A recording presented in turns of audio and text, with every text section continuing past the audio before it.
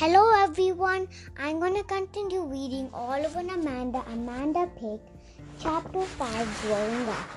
Mother, said Amanda, what can I help you do? You can help me mix up these muffins for dinner, said Mother. Amanda helped mix up the muffins. What a good helper you are getting to be, said Mother. I can do lots of things, said Amanda. I'm almost grown up. You know, soon I'll be moving out. Oh my, said Mother, already?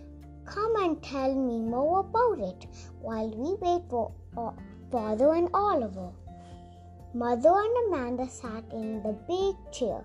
What do you think you will do when you grow up? Asked Mother.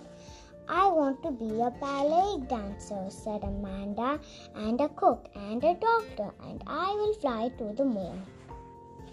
All at once, said Mother, you will be busy. I am going to be very busy when I grow up, said Amanda. Where will you live? Asked Mother. When you are not on the moon, I will build a house next door to you, said Amanda, and I will do whatever I want, whenever I want to do it. I will wear perfume all the time I go to bed at midnight and never eat eggs. That sounds good, said Mother. Will you have any babies? Maybe 6, said Amanda. I wonder what will I look like when I grow up.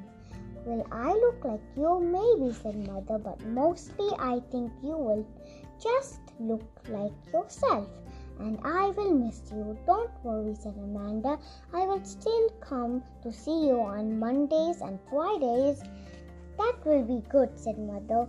Will we still sit in the big chair? I don't think so, said Amanda. I think I will be too big to fit. Oh dear, said Mother. I will really miss that. We had better hug now before it's too late. They had a big hug. Mother and Amanda, maybe I won't get so very big when I grow up. Maybe we will still fit.